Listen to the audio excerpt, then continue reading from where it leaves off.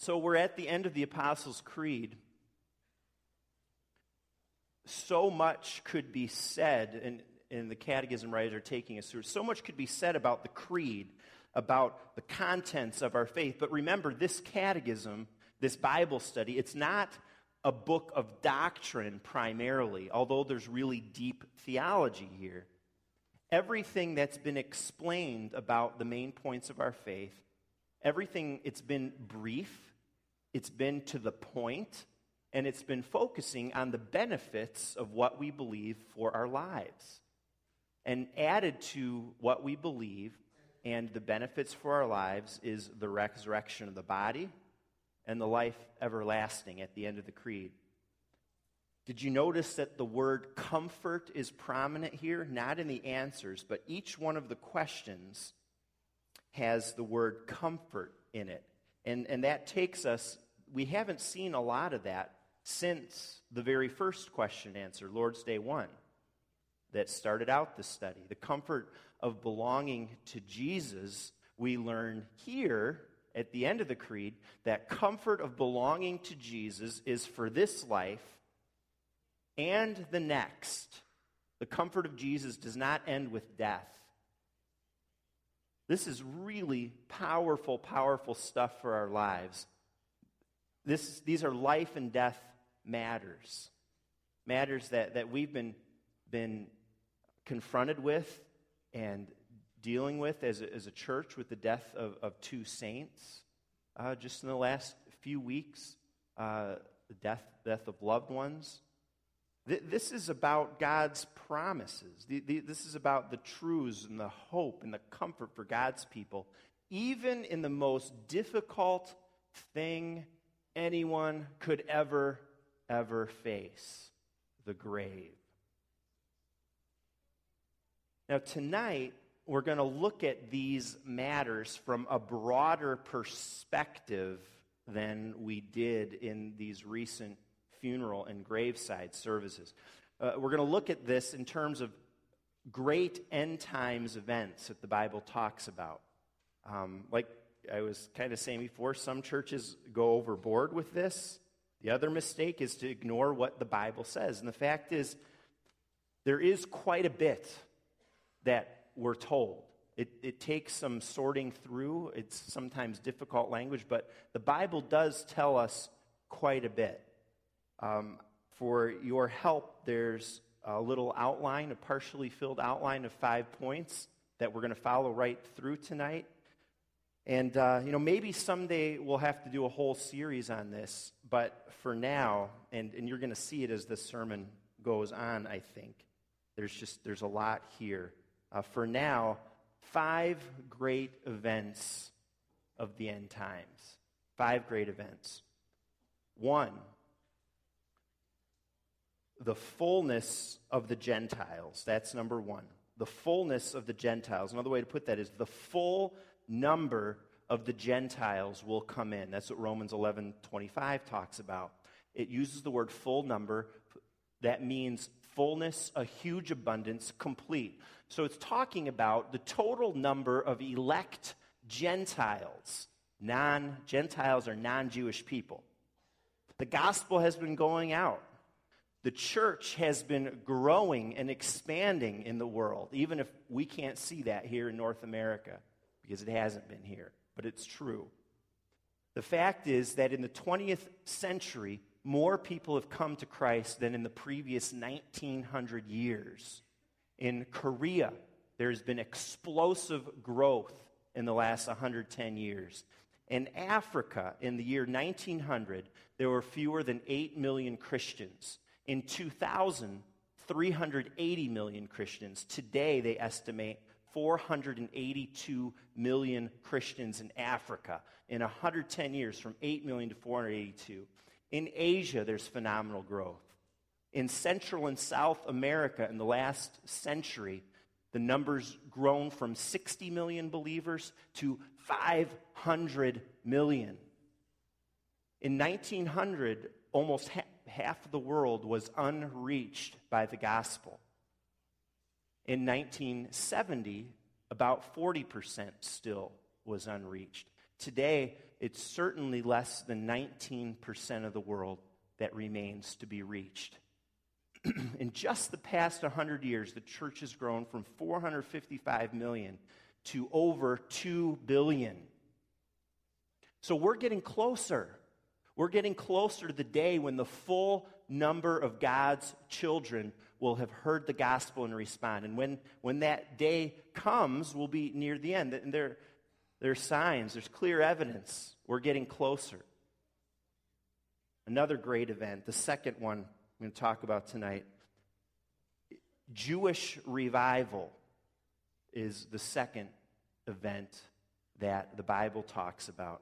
In addition to Gentiles turning to Jesus, the Bible indicates that there will be a great revival of Jewish people near the end of time. The Jews as a people rejected Christ, but Romans 11:1 says that God has not rejected them.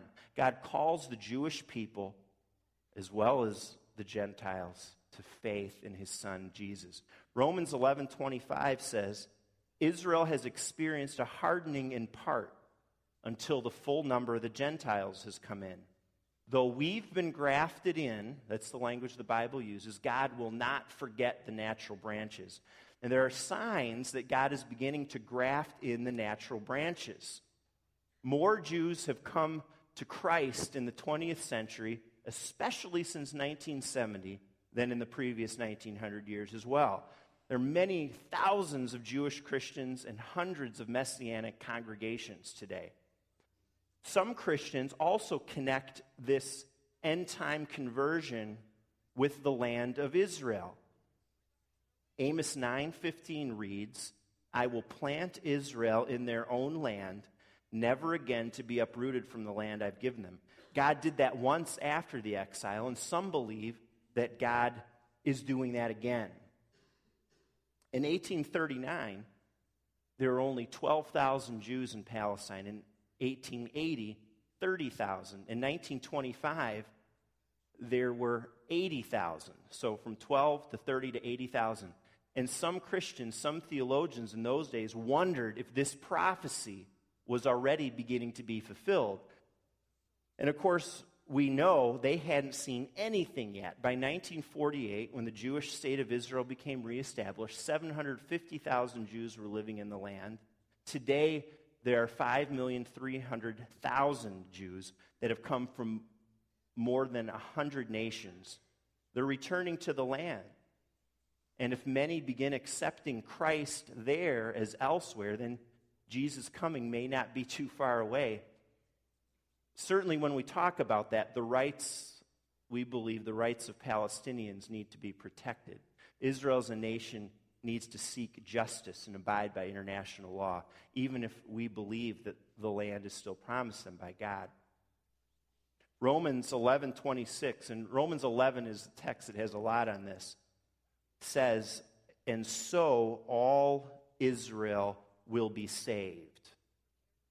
The church is the new Israel, the spiritual Israel. Paul is clear about that in different places. If you're a Christian, then you're an Israelite in the truest sense. Then Old Testament history is our history because the Bible has the history of salvation. And that's why so many prophecies about Israel seem to be fulfilled in the church in great measure.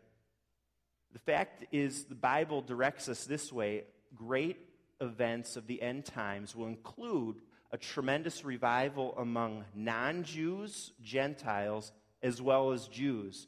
And in this way, says Paul, all Israel, both Gentiles and Jews who come to Christ, will be saved. Third, days of distress will come. We read a lot about that in Matthew 24. And I think that phrase was in Matthew 24. It's right from Mark 13:19 as well. And it covers a number of troubles that will come as we approach the end. With the full number of Gentiles coming in and Jews turning to Jesus like never before, we might think it's going to lead to peace and great times. But the fact is, the Bible says the end times are going to be hard times. There will be attempts to wipe out the cause of Jesus Christ. And of course, to an extent, that's always been the case. Wherever God is at work, the forces of evil want to destroy that work and stop it, whether that's in your own heart and life, in your family, or in the church, or anywhere, because true Christianity is the opposite of what the world stands for. Jesus says, all men will hate you because of me. And he adds, for it has been granted to you on behalf of Christ not only to believe in him, but it's also been granted you to suffer for him. Different places in Scripture talk about natural disasters like earthquakes and famines, fearful events, great signs from heaven. Now, of course, events like this have been going on throughout the history of the world. And what the Bible is showing us is that it seems like these events will accelerate and increase near the end of time and cause great dread and fear. Could we be in those days? Earthquakes, hurricanes, volcanoes? Maybe. Maybe we're near the beginning. In any case, wherever there are natural disasters, it should cause us to think about whether we're ready to meet the Lord. Every event should tell us that God is coming soon. We must be ready. Mark 13:7, and our chapter 2 talks about wars, rumors of wars, economic, political instability, in addition to natural disasters. We read, nation will rise against nation, kingdom against kingdom. And this is all going to result in intense persecution of the church. You know, just like Nero blamed the Christians for the great fire in Rome and the resulting economic turmoil that caused, Christians are also going to be blamed for the instability in the world. And the persecutions against the church will be very intense. Christians will be dragged before officials, as Luke 21 says, betrayed even by parents, brothers, relatives, friends. Some will be put to death because of me, says Jesus. While there are indications, just based on the numbers that I shared with you, that we may be seeing the early beginnings of revival among Gentiles and Jews, we also may be seeing the beginnings of the backlash of the distress, because enormous persecution is taking place today against those who follow Jesus. 200 million brothers and sisters in the Lord in more than 60 countries are experiencing some sort of persecution for their faith, especially in Islamic countries. Christians are hunted, they're hated, they're imprisoned, they're scorned, and much worse happens to them for their faith. More Christians were martyred in the 20th century than the previous 1900 years combined. Did you know that? Bombs exploded in Baghdad just again on Wednesday, targeting and harming Christians.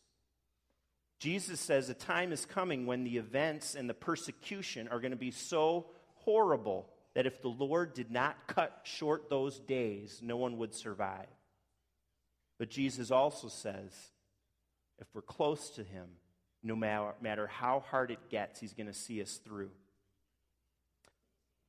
A couple more aspects to this great distress. Part of the great distress, the Bible says, will be the appearance of Antichrist. You've heard that language before. You've read it in the Bible, the appearance of Antichrist. 1 John 2:18. This is the last hour, and you have heard that the Antichrist is coming. The Bible speaks of a coming figure who will oppose Jesus. In Revelation 13:7, that figure is called the beast, who's been given power to make war against the saints. The world will be astonished by him, and many will follow him. The Antichrist, says Revelation 13:7, will be given authority over every tribe, people, language, and nation. He will blaspheme God and slander his name. He's called the man of lawlessness in places in Scripture. He'll oppose everything that is God's, and he will exalt himself. Some people suggest that one world government will be formed to do his bidding, and Revelation says that everyone will be forced to receive the mark of the beast, some sort of personal identification technique, so that when the time comes, the Antichrist can make his move. And any number of folks think that with the advances in technology in recent years, we're closer to the possibility of this identification technique, this mark happening. Who will the Antichrist be? Well, people have thought Nero would be the Antichrist, or was, Hitler, Saddam Hussein. The Apostle John tells us that there have been many Antichrists throughout history. So those could very well be examples of Antichrist, little a. But there will also be one main one at the end. In addition to Antichrist, the release of Satan will be a part of the great distress we read in Scripture. So, right now, Satan is on a leash. He doesn't, the gospel's going out. We're meeting here. The good news is being preached. God is holding Satan back, we read. But near the end of time, we read that Satan is going to be released for a short time. The dragon, Satan, is going to give the Antichrist his power and great authority. So the Antichrist's accomplishments, when he or she arises, those accomplishments are going to be empowered by Satan himself. And when the devil and Antichrist team up to threaten the church, it's going to be the time of the most severe persecution in history. Christians will be despised and hated in the world. Wickedness will increase with such intensity that we read in our text that many will turn away from the faith, and the love of most will grow cold. We also read that for the sake of the elect, thankfully, those days will be shortened. Are we in the times of great distress that the Bible talks about now? Or are we at the verge of entering into them? It's possible. Certainly, calamities and trouble abound. Doesn't seem like things are getting any better. Persecution abounds. Again, hard for us to enter into, but Christians are persecuted all over the world. It's possible that the Antichrist is alive now and somewhere gaining power in this world. Another big part of the great distress that I'm not going to get into is Armageddon. But I'm not going to get into that right now. But the Bible says some very specific things about Armageddon. And basically, at the end, a worldwide conflict or battle. That's what that's about. All of this distress, the great persecution, is going to culminate in the mother of all battles.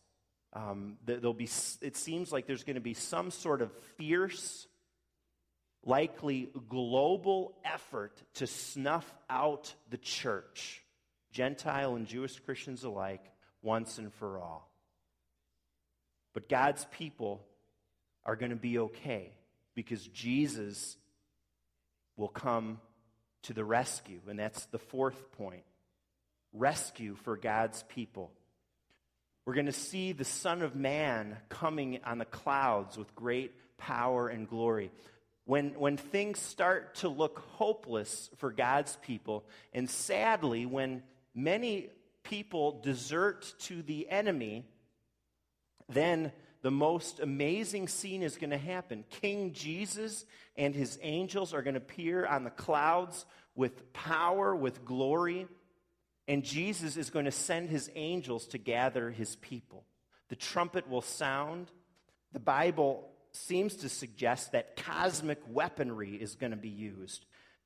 That verse 29, the sun will be dark and the moon will not give light. The stars will fall from the sky. That's why we sometimes associate or think of falling asteroids with the end times and the destruction of the world. That's right from Matthew. Stars will fall from the sky. What that will be exactly, we don't know. Christ will come to rescue his people, gathering them in, safe and sound, into his arms.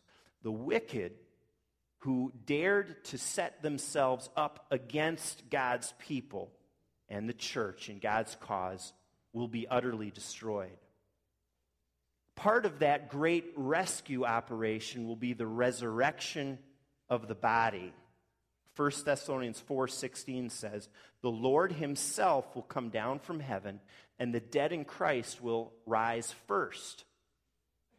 When a believer dies, the soul goes immediately to be with Jesus in heaven. And we who are left behind have a memorial service. We stand at the graveside where the body is in a casket, put to rest in a grave.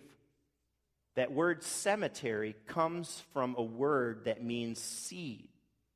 And that's a very biblical notion, because for Christians, it's a big seed. Seed. For Christians, the cemetery is not a graveyard, but it's truly a garden. The body laid to rest is a seed. And when Jesus returns, the seeds of believers that were planted will be part of a great resurrection harvest that 1 Corinthians 15 talks about. In the twinkling of an eye, our bodies will be raised from the grave, changed into glorious bodies that will be reunited with our souls. That's the Christians who have already died. Christians who are still alive when Jesus comes will receive new bodies at that same time. And then we have what's called the rapture. 1 Thessalonians 4, "After that, we who are still alive and are left will be caught up together with them." Dispensationalists, that's a breed of premillennialists, which we didn't have time to get into the different views of the 1,000-year reign of Revelation 20. That's a big thing in the end times. Dispensationalists have a very particular idea in mind when they say rapture, and it's related to their particular view of the end times. I don't believe in the rapture in that sense, but we certainly do believe in the rapture in the sense that Paul talks about. The rapture is when God's people, with their new bodies, are taken up to meet the Lord in the air. The fifth great event, the final one we're going to talk about, is the great white throne judgment. Revelation 20:11. "Then I saw a great white throne and him who was seated on it." It's like the sky will open, a great white throne will appear, everyone will be standing before it. Christians, believers, are already with Jesus, but now the wicked are summoned from the dead too, to appear before the judgment throne. The Bible has warned again and again that this day would come. Revelation 20:12 says, "I saw the dead, great and small, standing before the throne, and books were opened." Isn't that interesting? Books. And we read about a number of books. Likely, the Bible will be opened then. That's the standard by which Jesus will judge the world. Psalm 139 says there's a book of God's plan regarding every day of each person's life. In Malachi this morning, Malachi 3, we read about the book of remembrance. Revelation 20 talks about the book with the deeds of humanity. God will bring every deed into judgment, including every hidden thing, whether it's good or evil. And God's records are totally accurate. God has all the information, all the evidence he will need to make a fair judgment. The book of life will be the last book opened on Judgment Day. Revelation 20:15, "If anyone's name was not found written in the book of life, he was thrown into the lake of fire." If anyone's name was not found in the book of life, he was thrown into the lake of fire. People today who deny the existence or disregard the existence of a place called hell are making the worst mistake of their entire lives. They believe that a loving God could never send people to hell. They believe that if God is truly loving, he wouldn't do that. But they forget, for God to be truly loving, perfectly loving, it also means he's perfectly just. God's word is truth. God will not be mocked. And if you're not covered by the blood of Jesus, the only sacrifice for sin, the one who stood in your place, then the Bible says your name will not be found in the book of life. The only way of escape is to put your trust in Jesus Christ. 2 Corinthians 5 says we must all appear before the judgment seat, even those who belong to Jesus, is the impression. We'll have to give account for our actions and our words as well. But the difference is the sins of Christians will be revealed as forgiven. Psalm 103, 10 through 12 talks about the sea of God's forgetfulness. The sins of those covered by Jesus are going to be cast into that sea. Judgment Day will turn out to be a glorious day of rejoicing that the blood of Jesus really covers our sins. Christ is coming to judge everyone, but just coming to convict the ungodly. So children of God, if you confess Jesus and know him in your heart, you have nothing to fear on that last day. It's going to be a great day. To those who belong to the Lord in this life, Jesus is going to say, "Well done, good and faithful servant. Come, you who are blessed by my Father, take your inheritance." And at that moment,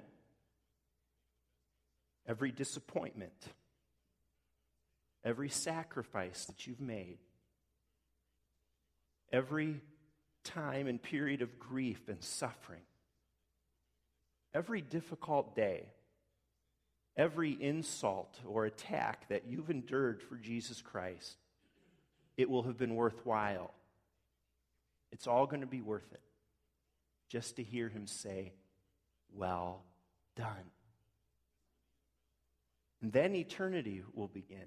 And there's a lot we could say tonight that we don't have time to about heaven. Abraham Kuyper believes that many of the fine arts, like music and dance, will be enjoyed in glory.